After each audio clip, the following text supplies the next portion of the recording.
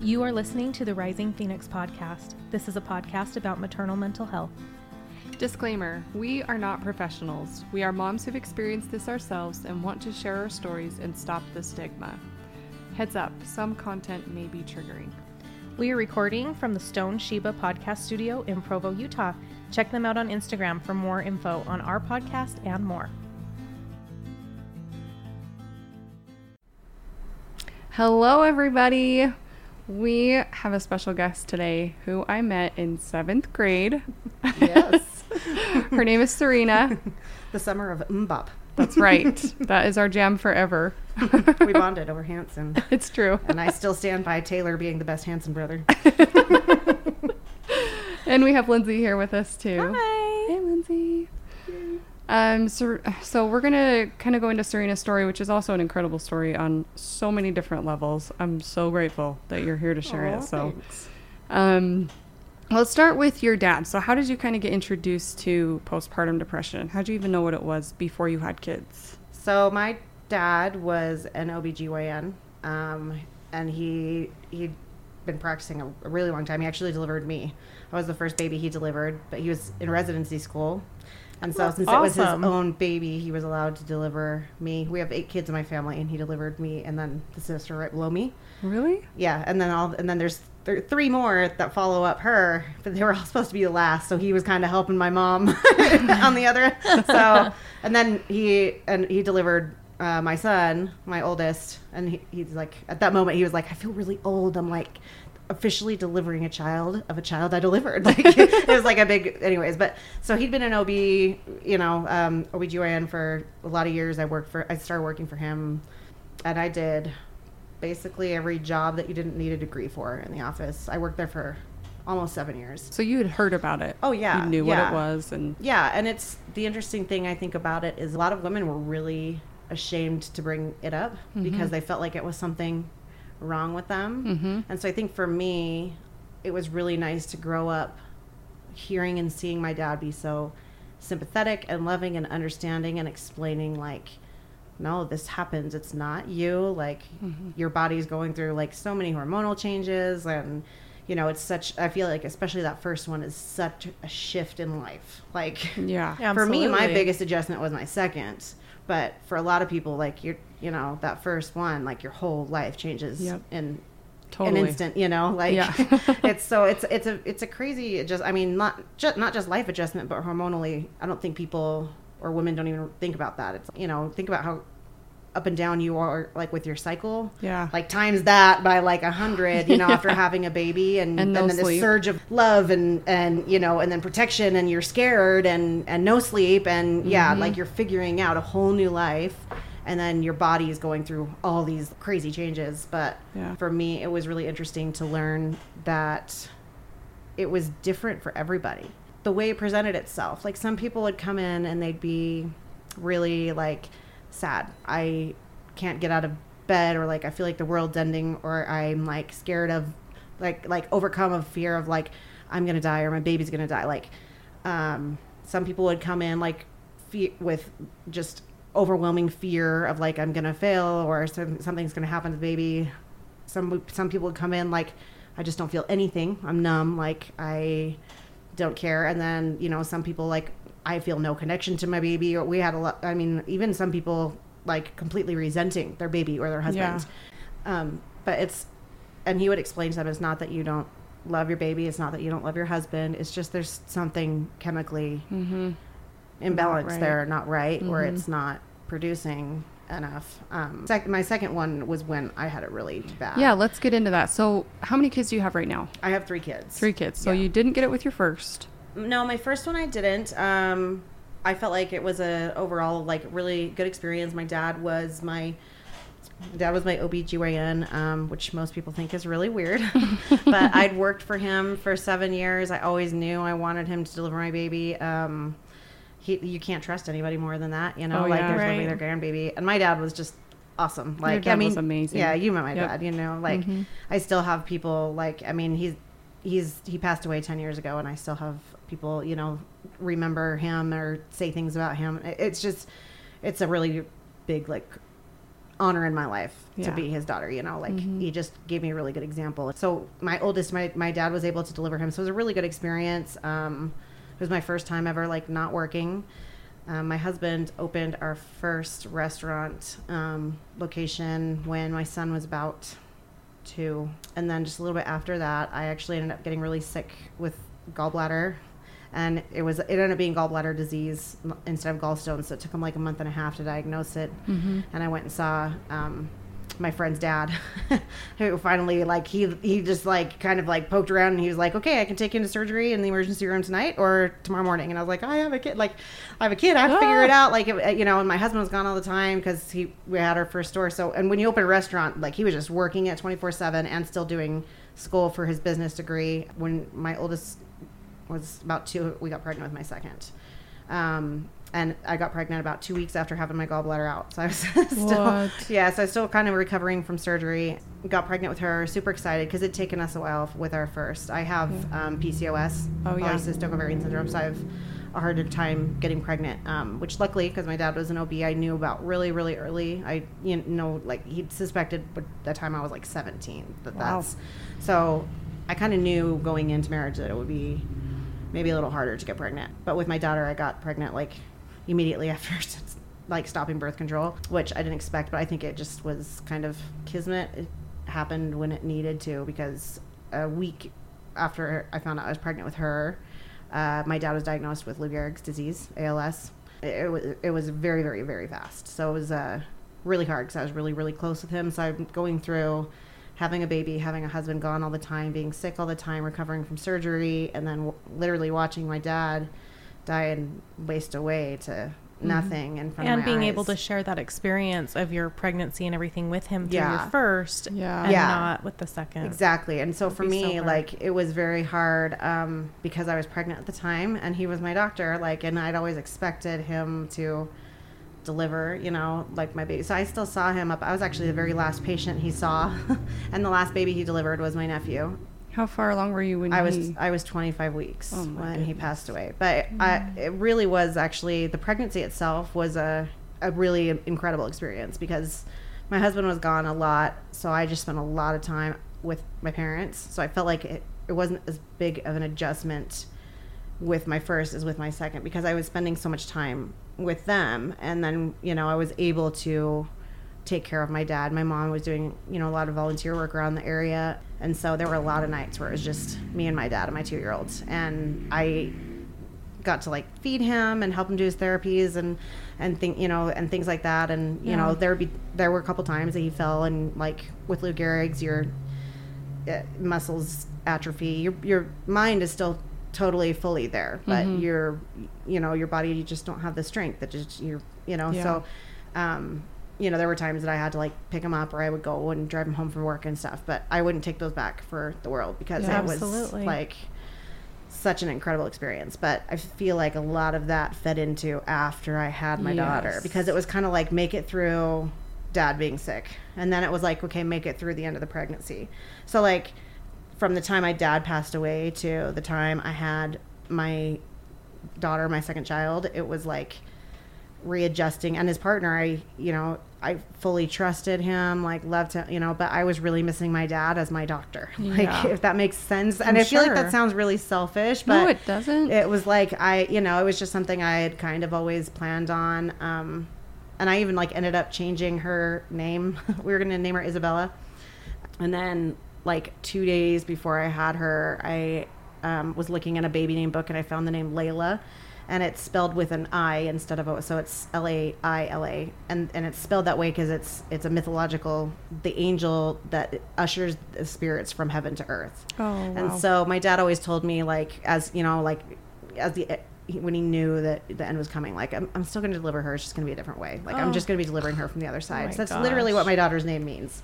So it was perfect. And then after I had her, it was almost like losing my dad all over again in a totally different way. All the sentiments. Because it was suddenly like, okay, I've, delivered her. She's fine. I'm fine.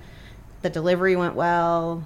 And now I have this daughter who's never going to get to meet her grandpa. And he was just this amazing guy who was so excited that she was coming and that she was a girl because it had been so long since we, it'd been, we'd had 2 girls and then a bunch of boys, like grandsons. And then she was the first granddaughter in like 10, 12 years, something like that. So he was really excited. He was there for all the ultrasounds and everything. And so then it was almost like kind of starting the grief process over in a whole nother way.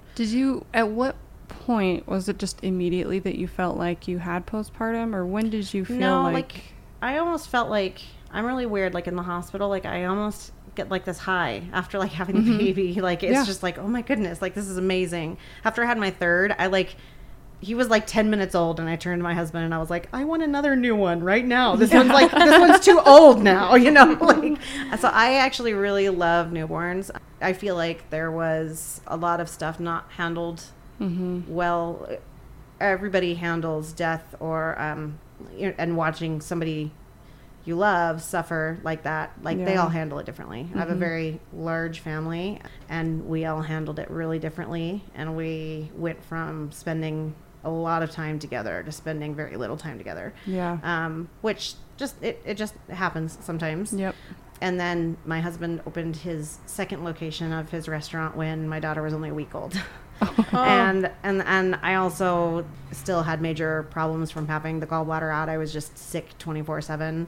And they're like, you just won't function normal with that one, and that's fine. It's just like part of like life. I've gotten used to like how to handle it now, but it was so new then. I just got really, like, I actually ended up in the hospital at one point. I remember going and kind of walking outside and just sitting on a bench like right in front of our house, just like staring like at the street, thinking like, I feel nothing, like.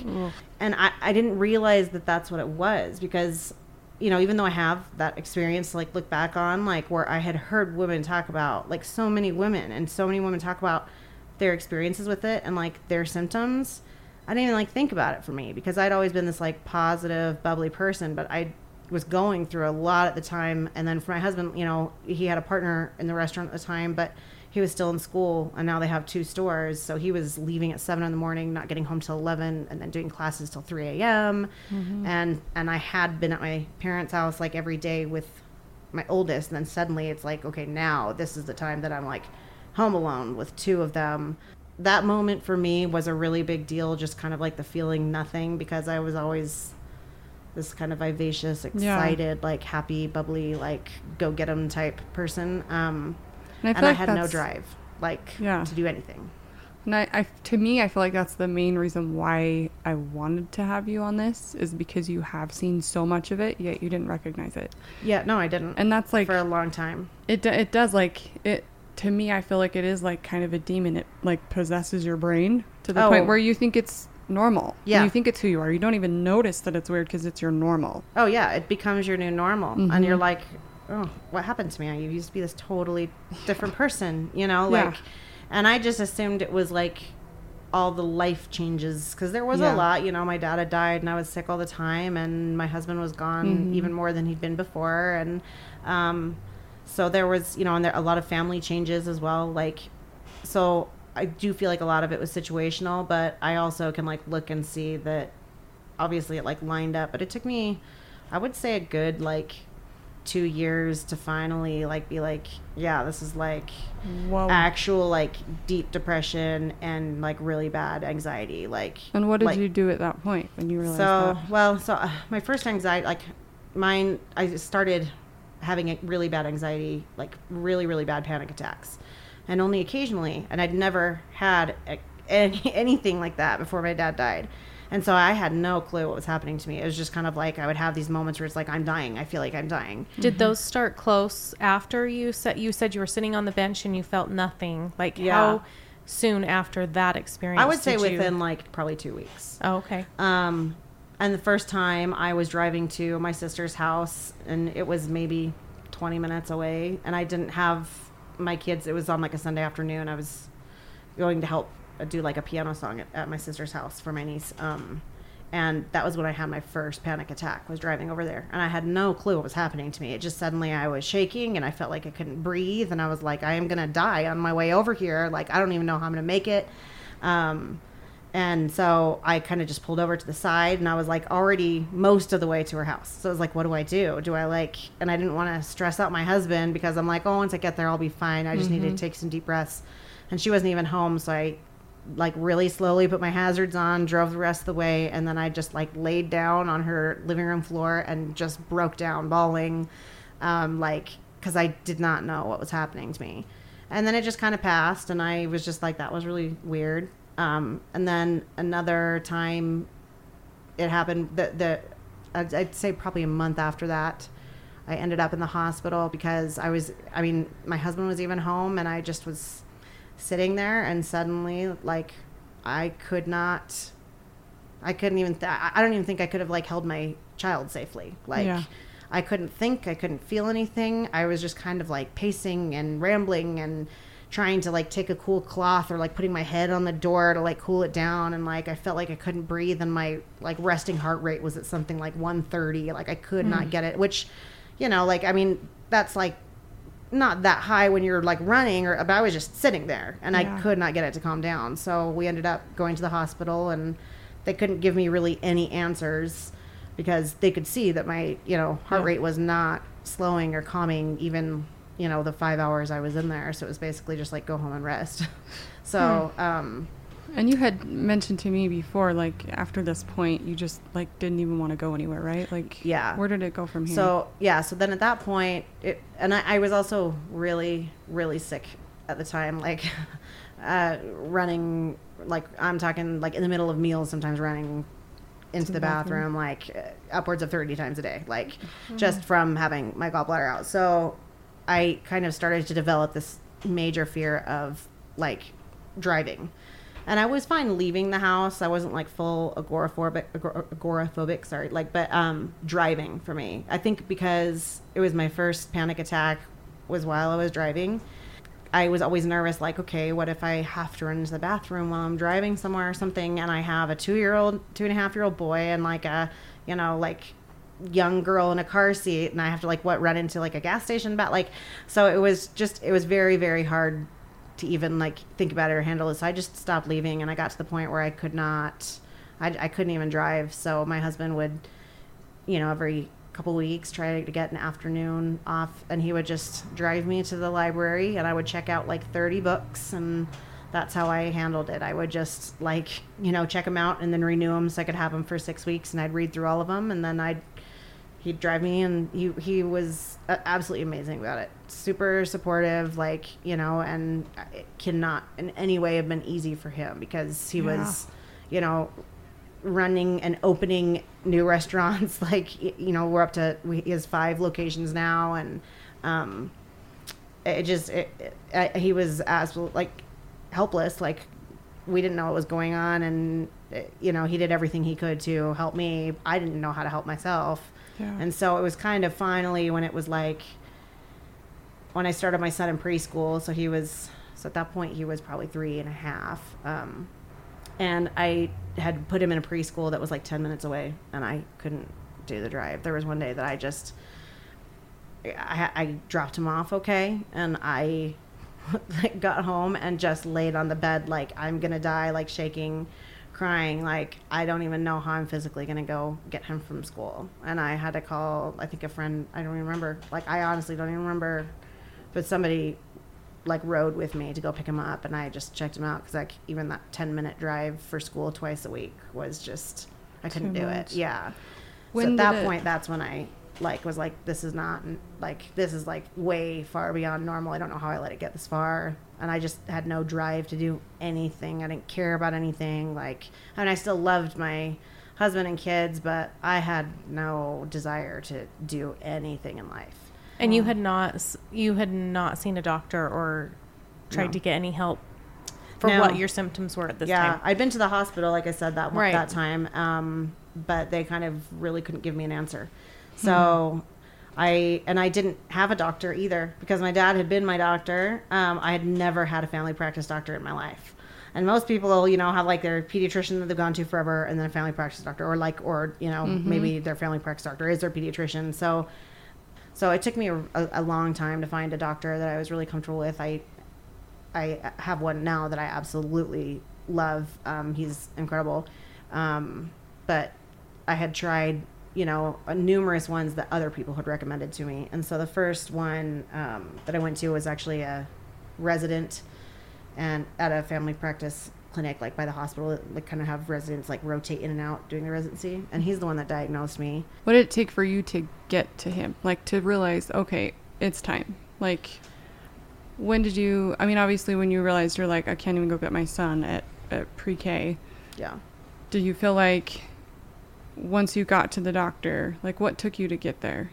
I think about that time. You were just like, this is not okay. Yeah. Like, so and I'd seen doctors for things like sore throats or things like that, but never because I just felt like this is my new normal. Like this is like life with 2 kids and a husband who's gone and a dad who's just, watching my dad die, and I feel sick all the time, and then family issues. Like I just felt like, well, this is what life is supposed to feel like when you're going through this many changes. And so it took me a really long time to be like, no, like it shouldn't be it shouldn't be this hard. Like I should be like happy, at least most of the time. Like I bet you that most people don't walk around feeling this way all the time. And I definitely know that most people can at least drive to the gas station and get themselves a drink when they want to or something like that, and I couldn't do that. Like, and then when it got to the point where it's like, I can't even do that for my son to go to school, that's when it was like, no, like this needs to change. Do you feel like the doctor that you saw asked the right questions? Did you feel safe opening up to him that first appointment? No. I knew that I needed the help, and I'd worked in psych, and that's the crazy thing too, is I'd worked in psych. Yeah. Like, so I feel like looking back, I'm like, I should have recognized it years before, like it literally took 2 years. Like, I would say, symptoms started showing, I'd say about 6 weeks after my daughter was born, maybe even a little sooner, but really doing something about it. Like, and then the like big panic attacks, and then the like not caring and the numb and all that just kind of started to get worse and worse and worse, kind of just this downhill till I was kind of like, I feel like I'm at the bottom of this hole and I cannot even see the top. There's no possible way to climb out of this. And you just feel so alone. You feel like nobody's ever felt this way before. Nobody would understand how I'm feeling. And I almost have like this fault of like trusting doctors completely. Like, but they're people too. Like they make mistakes too. But like my dad he loved his job so much and he was so good at it. And I saw how much his patients loved him. And I saw how much, he genuinely like cared and put into it, that I just have this like innate trust for doctors that maybe I shouldn't obviously as much as I do, or I should at least like question it, and I do better now about that. But before it was like, if a doctor is telling me this, it's true, so I had a couple neighbors just kind of like write it off as like it's grief, because they had known my dad, they'd seen what had happened. So when I saw the first one that didn't really know me, didn't know my dad, like didn't know the story, it was like super quick, like a 15-minute appointment. And basically he just was like, okay, you've got, really bad depression and really bad anxiety. He's like, I would even call it like PTSD, like just from watching your dad die and stuff. And it was like, here's a prescription for Prozac, come back in like 6 weeks. And that's like kind of all it was. And I went to a pharmacy down the street, and the pharmacist was, I remember like handing over the prescription, like crying, like by myself, like just like, I need to get these filled, and the pharmacist was like, I felt like the pharmacist was more sympathetic and just so sweet and understanding about it even than the doctor was, because, he just saw me like breaking down, and he was like, are you okay? Is this like your first time ever, and I was like, yeah, this is my first time. And he was like, it's okay. Lots of people take the, I don't think you realize. And the thing is, in my mind, I knew how many people had taken. But you're not in your right mind. There, but you're not in your right mind. Yeah. But how awesome that he took that opportunity to comfort you. He's so amazing. You. Like he has been to, he switched to another pharmacy because that one closed, and I officially followed him. I followed him. I drive like 20 minutes out of the way to go to that pharmacy. Hey, when you got a good one, yeah, and you're driving. I know, I know, right? And he's just, and the tech there was absolutely incredible. They've ended up becoming like really good friends just from like, that's awesome. He was just so like so understanding and sympathetic, and the staff there was always just super nice and absolutely incredible. And when I was trying to get pregnant with my third, it was like it took us about 5 years to get pregnant with my third.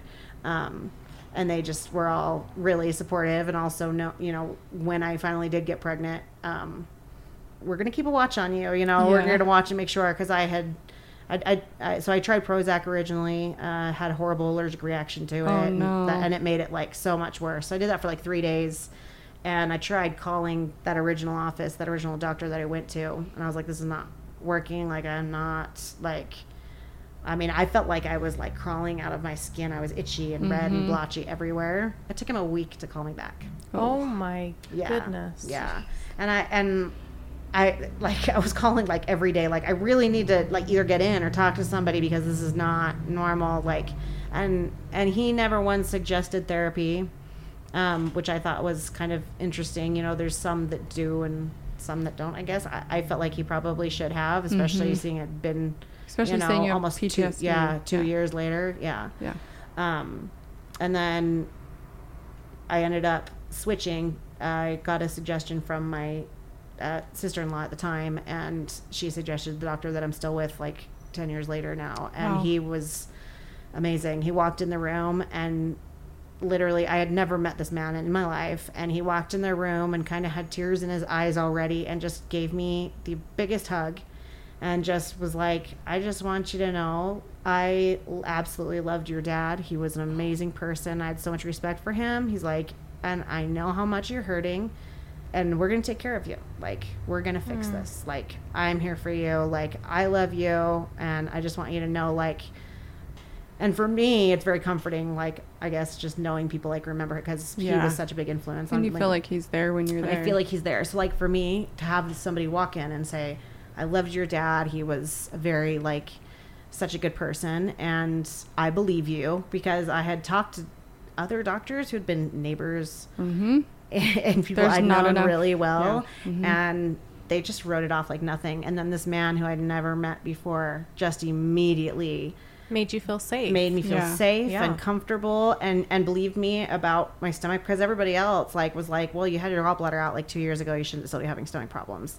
And this doctor was like, no, because I have the same thing. Like, what a miracle. He's gone through this. And so it was such a blessing. And they had like an in-house therapist, so it ended up even not costing as much, because they just charged it as like a regular doctor visit, because that's a big problem for me that we could also talk about.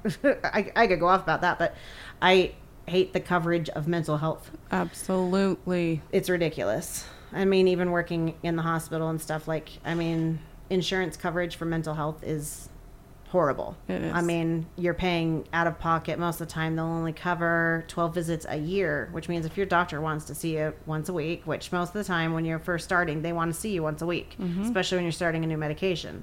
And so it was nice being able to go there and being able to, and it was a therapist who also had treated a couple of my siblings. And so it was nice not to have to like delve into absolutely everything, because this therapist kind of knew like what we'd experienced as a family and with my dad, and then I just didn't have to concentrate on that part as much. I just could concentrate on me, like, and how I was feeling and how I could get better. And how many medications I know a lot of women, at least on the survey that we did, said that they were scared to even try medications because they didn't want to have to go through several different ones to get to the right one. And I had to go through several, but I would do it all over again if it meant I feel the way I do now. Oh yeah, absolutely. But like ahead of time, it's like, oh, I don't want to have to take. Oh, it's so daunting. And like the first one, like Prozac, like that first doctor that was the resident, he just immediately, he's like, it's been around for a long time and it's worked for a lot of people. And that was his reasoning. And I was just like, okay, like, I'd never tried it before. And I'm like, so I had an allergic reaction to that. So I was really scared to try anything. I tried multiple. So the Prozac I had a really bad reaction to. And then I tried Wellbutrin for a while. And that one, I had a few side effects, but they were worth it. Yeah. And then I've also tried Lexapro. And I also tried, oh my gosh, what's the one that starts with a Z? Zoloft? Zoloft, yes, thank you. Lexapro and Zoloft were the two that worked best for me. So I was on Lexapro after Layla, and then I stopped taking it when I was trying to get pregnant, just because I knew it would probably up the chances, after about 2 years of trying, and we still hadn't. I ended up not taking it, which, let's just state for the record, coming off those things is hell. It's the worst. It's the absolute worst.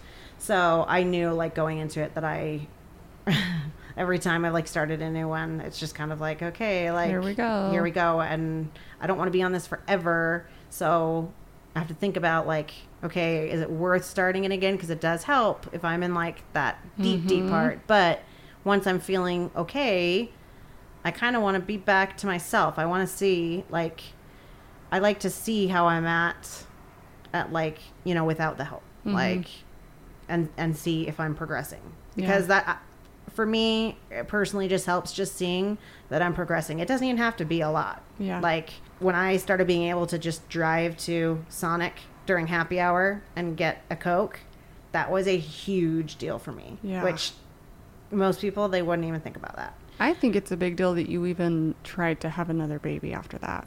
Yeah. Like, I know for me, I was like, yep, I'm done. Done? Yeah. Shop's closed. Yeah. Well, I think for me, like, I kind of knew what my triggers were now, and I knew that it wasn't necessarily like, I think I always, even though I knew better, like, it was like, I didn't dislike my husband, I didn't dislike my baby, I didn't dislike, like, I loved them all, and it's not like I never had super sad thoughts, I never ever felt suicidal, like, it's not like I was, like, in movies you just see them, like, laying in bed crying all the time or something like that. Yep. And to me it was just numb, so it just felt a little different, but, like, I'm like, at least this time going into it, I will know that those are the things to watch for. Yeah. Like, so I felt like I had more experience. And you had this going new doctor into the third one, and I had this doctor who was absolutely amazing, and this therapist, and tools, and my dad not dying during this pregnancy. Like, he was gone already, and I completely trusted his partner. Yeah. That's who delivered my second and my third. So you still kind of had it after this third, obviously. It's been something I've constantly struggled with. Yeah. So, but do you feel like, at what point do you feel like you finally started feeling, I guess, like, a better outlook? Because kind of, for me, it was like, oh my gosh, this is never going to stop. And then one day it was just like, I can handle this. Was it after the third baby? No, it was before, because I feel like I wouldn't have had the third baby if I hadn't have had the good experience. Like, if I hadn't have felt like there was, like, hope, or that I was improving or doing better. But like, having people telling me they noticed it, like, really helped a lot. And my husband, even now, sometimes, like, because even now I have times where it's like I'll have a really bad day or a week, and like I said, I have PCOS, so my cycles are very, like, sometimes 2 weeks, sometimes 6 months. Yeah. Like, it's just very, like, off. And so I don't know. And so a lot of my symptoms come back, like my anxiety, especially with my cycle. And so I'll feel like I'm just this crazy person. And then I'll start, and then I'll be like, oh, okay, that's why, but I never know when it's going to happen. But my husband's always very, very, very good about reminding me how far I've come. Because then when I'm having a bad day or a bad moment, I immediately go to that place where I'm like, oh my gosh, I'm right back there. Like, and it's going to be just as bad as before. And I have to constantly remind myself it's not going to be that bad. Like, we just barely had that conversation on the way here. Yeah. Really? Yeah, absolutely. Oh, it just, like, and I feel like when you've been in that dark of a place, which isn't necessarily, like I said, suicidal thoughts or things like, it's just dark. It's not you. Awful. It's not yourself. And you feel alone, even though you have more support than you think. You just feel so alone. That I feel like, at least for me, I have a constant fear of being back in that place. Me too. Which I think I can, like, you can turn around and turn into a healthy fear to a point, if that makes sense. Yeah. Like, because I feel like you're more aware of your experience, you're more aware of your triggers, you're more aware of, like, the situation, and you're more aware of, like, okay, like, this is exactly how it started happening last time. So I feel like that helps a lot. Like, the first time you're going through it, you're just like, what is going on? Yeah. Did you, at what point did you talk to people or tell people that you have it? Have you shared it with anybody? Really? So I shared it with my family after I had been diagnosed and kind of started the medication, because they definitely, even though we weren't spending as much time together, they definitely noticed that I wasn't driving places. Like, it was like, okay, if, you know, you want to come and talk, I kind of need you to come to me. Yeah. It was definitely easier to use the excuse of like, I have 2 kids. I don't really want to load them in the car. So I was never ashamed of it. It was just, I felt like it was my business and nobody else's. And I didn't really want to share it until I was ready to. But then it got to the point where it felt like I was affecting other people just by having it, just simply because I couldn't drive and I wasn't the same person, and it was something I was working on. So like driving to meet, you know, a friend, like I felt like it was shutting me off from other people. So it probably came across as me not caring about them or loving them anymore. Yep. Which wasn't the case. It was just I could not get myself in the car to do it. So I'd make up excuses, and I was legitimately horrifically sick most of the time, like living off of Zofran, like sick. And so it just, once it got to that point too, even with medication, it still took a long time. Like I would say a year before I felt comfortable driving by myself. I probably went, I want to say seriously, probably 4 or so years before I would drive on the freeway again. Gosh. And so, like my best friend from high school, like my best friend Liza, she's amazing. She would drive down to me to come see me all the time, or she would sometimes even come and pick me up in Provo, drive to Salt Lake, and then drive me back to Provo and drive back to Salt Lake, because she knew that, like, she's just been absolute. So like I said, I had people who absolutely like were supportive of it. But once I felt like it was affecting other people and I felt like I was hurting them by my actions, not intentionally, but just because I couldn't, that's when I started kind of telling people, and not in extreme detail, like just like, hey, you know, I have been diagnosed with anxiety, and for some reason mine presents itself in driving. So, and sometimes, and I don't know if you guys feel this way, but for me too, if I'm having a bad anxiety or depression moment, whether it's, you know, a month, a week, 6 months, even a couple hours, I feel like I can't take in anything else, if that makes sense. Like I can't even answer my phone call. Like I can't answer your texts or anything, right? Like I just need to shut myself off for a while, because I can't take in anything else, because I feel like, you know, I feel like you reach a tipping point, if that makes sense. And once you've had that for a while, you realize, or at least you hopefully start to realize when you're reaching that tipping point. Yeah. And so there would definitely be times where I'd avoid like answering my phone, or it would take me, whether it was, you know, a couple hours or like a couple days to text back. So the people that really mattered, like, you know, like my family and close friends and people, like I definitely told them, because I didn't want them to feel like I was shutting them out, or that I didn't love them or didn't care or anything anymore. And did it feel good to like talk about it? Because I know you kind of keep it inside, right? As long as you can. But like, does it feel good to share that story? Have you had friends that have had postpartum after you recognize you have it, that you've been able to support because of it? Oh yeah, absolutely. Like, at the time, no, it did not feel good to talk about it. Yeah. Because I was literally the first person in my family. Like I'm talking like extended family, cousins, aunts, like that at least that I knew of, that admitted to having any sort of mental health issues, period. Wow. And I feel like they run pretty strongly in my family, just in general, like genetics. And that's another thing that people don't realize. Genetics have a lot to do with it too. Oh yeah. I mean, you can, if you have a parent who has it, you could be very predisposed to it. And so for me, it was very scary. And there were certain people, like even family members, who I felt very unsupported by. And that was okay. Like they had never dealt with it before.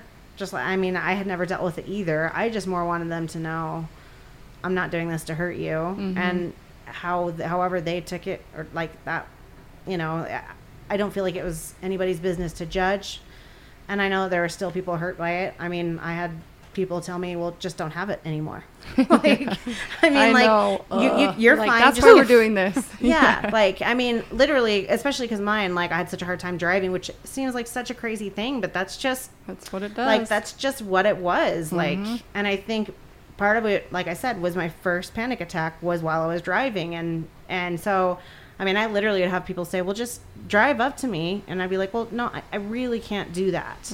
And they'd be like, well, then just don't have anxiety about it. Don't stress about it. And I'm like, yeah, well, just really? take a deep breath. Okay, it's been like 3 sounds years. nice. Wouldn't that be so nice? Yeah. Why didn't somebody tell me this sooner? Yeah, if I had thought about that like funny. 3 years ago, I would have saved myself so much stress and money and time and heartache and, you know, like. That's the thing is if you haven't had it, like, you can't relate. Yeah. You can't understand it. Absolutely. Like, I feel like it's very hard to be sympathetic until you've, let me rephrase that. I feel like you can't be sympathetic towards it without having it, because I worked in psych and I felt very sympathetic, especially when I saw like firsthand. Yeah, especially when I saw people in the inpatient center. Very sympathetic. But it's very hard to be empathetic to somebody until you've experienced that. Yeah. And once you have, and somebody reaches out to you, or you notice they have it, like, I feel like you feel this immediate connection with them, because you're just like, yeah, we've been through hell and back and we're here. I totally agree. So, like, there's just this immediate, like, respect for each other. So one of the things that I love, like, that we kind of ended with ours is, like, I just want to, anybody that's experienced anything that you've felt, that you've expressed tonight, like, or even what you could go back and tell yourself, what would you say? Like, what message would you tell yourself? If you could go back to that girl at 6 weeks when you started having those triggers, what would you say? That it's going to be okay, even though it felt like it wasn't. And I felt like mine was really dragged out for a really long time.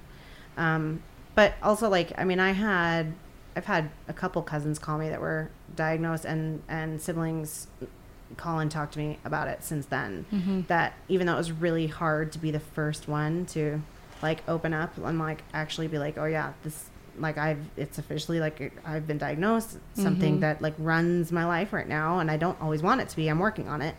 But being able to give them advice, or even just say, hey, you can talk to me, call me in a hard moment. I will just be a listening ear, because sometimes that's all you need. Like, I do. So that has been nice. Like, now looking back, I'm glad that I talked about it. Like, but I also, like, there are people still that don't even know that I experienced this, and I'm much more open about it. But when we were, like, when you and I, Leslie, had, like, kind of, I did your survey, and I said, you know, I think this would make a great podcast. Like, yeah. By the way, this was Serena's idea.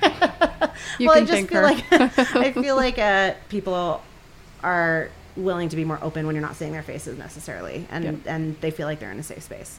But I feel like it's something that's really important to talk about and to open a dialogue, but it's very hard to do in the moment, and it's very hard to do if you don't personally know somebody who's done that.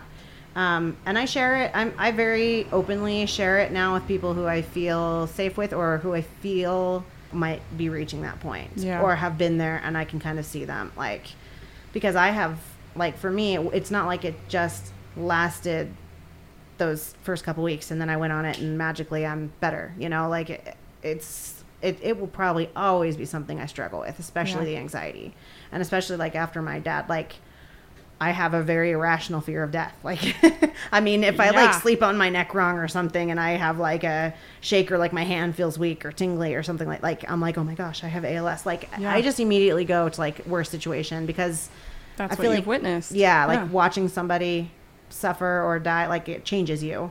And that's why, again, I think why I was able to write it off for so long. I feel like if I hadn't have been through with everything with my dad, I feel like I still probably would have had the postpartum depression and all that, but I would have recognized it way sooner, because I wrote off so much of it just as grief for a really long time. I would say this is probably about a year after I had my daughter.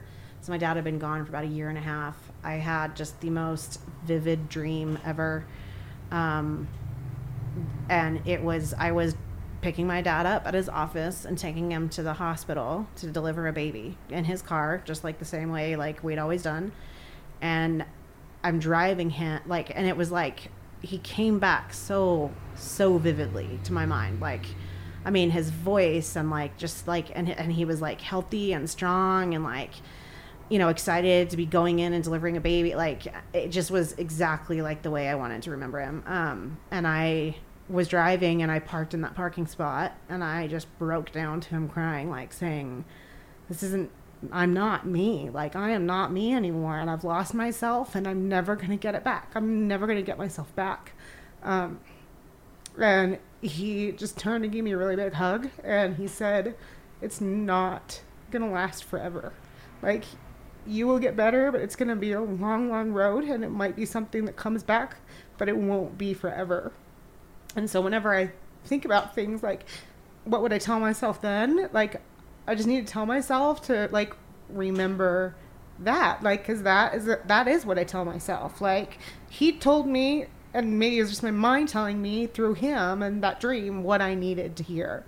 And so for me, that's just what I tell myself. Like, it won't last forever. And there might be moments where it's dark again. Like, and it could be an hour, it could be a day, it could be a week, it could be month, you know, however long it is, like, but there will be better moments. Mm-hmm. But I just felt so dark and so lost and so alone that at that moment, like, I needed to hear it, and the only person I feel like could have told it to me was my dad. So, I mean, and that's what I still even tell myself now, like, because I still have bad moments. Like, I feel like the depression's, you know, a lot better, but I still have really severe anxiety at times. And I remind myself, I woke up and I wrote down, and I am not a journaler, and I wrote down like the details. So I'll like reread that, or just tell myself, that's what I tell myself. This won't last forever. Yeah. And you're not in it alone.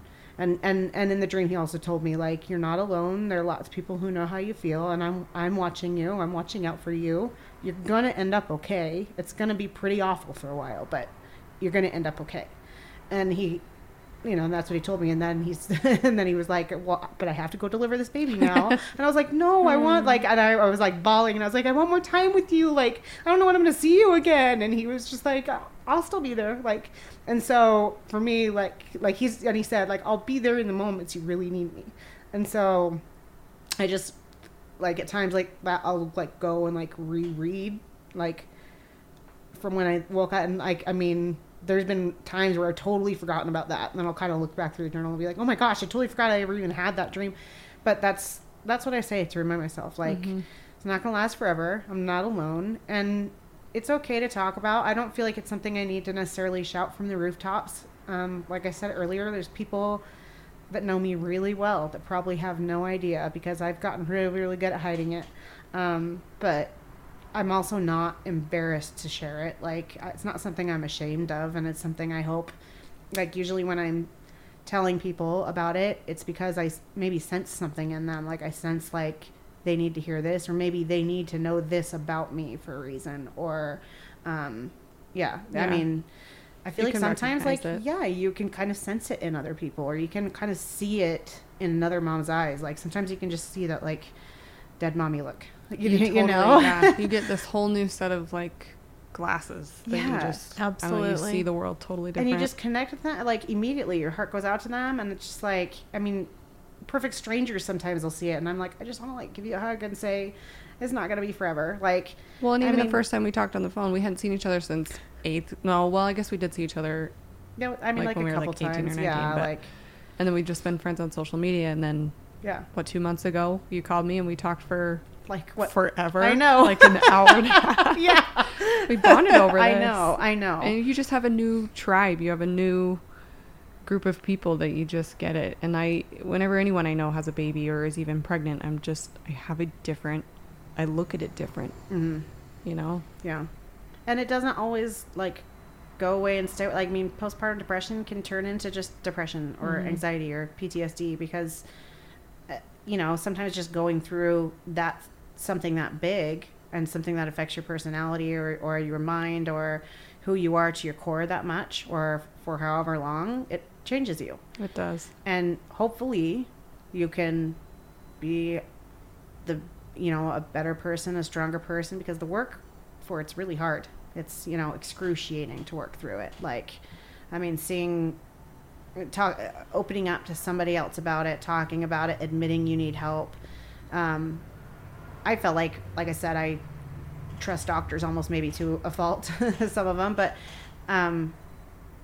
even, there were family members that I didn't feel safe talking to. And then there were, some that I should have felt safe talking to, but didn't. I mean, there's more people in that tribe than you think. Mm-hmm. There really is. Yeah. I mean, there's just so much help out there. And if you don't want to go talk to a professional, like, I think you could talk to any mom and they would understand it maybe to like some effect. Mm-hmm. I mean, at least the like whole suddenly being at home with the baby and like, you're just home, like your whole life totally has changed. Different. Like, even if they're not depressed, it's a huge life change. Mm-hmm. You have the first baby, you're a mom forever. Like, it's like this instantaneous, like responsibility and love, and it changes you. It does. And so any mom I feel like can connect with that. Like, and those few that did and that were really helpful stand out in my mind so much that I want to be that person for other people. Yeah. Because I didn't have a lot of those. Mm-hmm. But the few that were very supportive and understanding and completely there, and they completely changed it for me. And so I would like to be the person that helps change that for somebody else, or at least lets them know you're not alone. It will get better. It's going to really, really suck for a while. Yeah. And it might even get way harder than it is right now, but it will get better. But you also have to put in the work for it too. You know? Yeah. Like, you have to recognize it, you have to admit it, and you have to work towards it, because it's not going to just go away by itself. Yeah. So.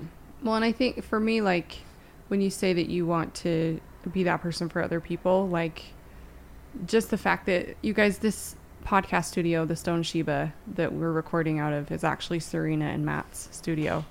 And so just by you guys giving us this space to use and being comfortable sharing your story is vulnerable. You've been very vulnerable. Oh, so just that alone, allowing us to have a space to give women a voice and a safe space, and just feeling like we've got some serious power behind us here. Oh yeah. With you guys, like you and Matt. Thank you. I don't know. This project is bigger than just us. Oh yeah, absolutely. And you guys are a huge part of that. So I can't thank you enough for that. Of course. Yeah. And I'm happy to come back anytime. Mm-hmm. She'll be our guest host sometimes. Oh, yeah, I'll come guest host. Anything else? This has been wonderful. Thank you so much for sharing your story with us and for letting us use your studio. Oh, yeah. I'm very grateful. Yep. That's what it's here for. Thank you for listening to the Rising Phoenix podcast. If you feel like you can relate and would be open to share your story with us, please email us at risingphoenixpodcast@gmail.com.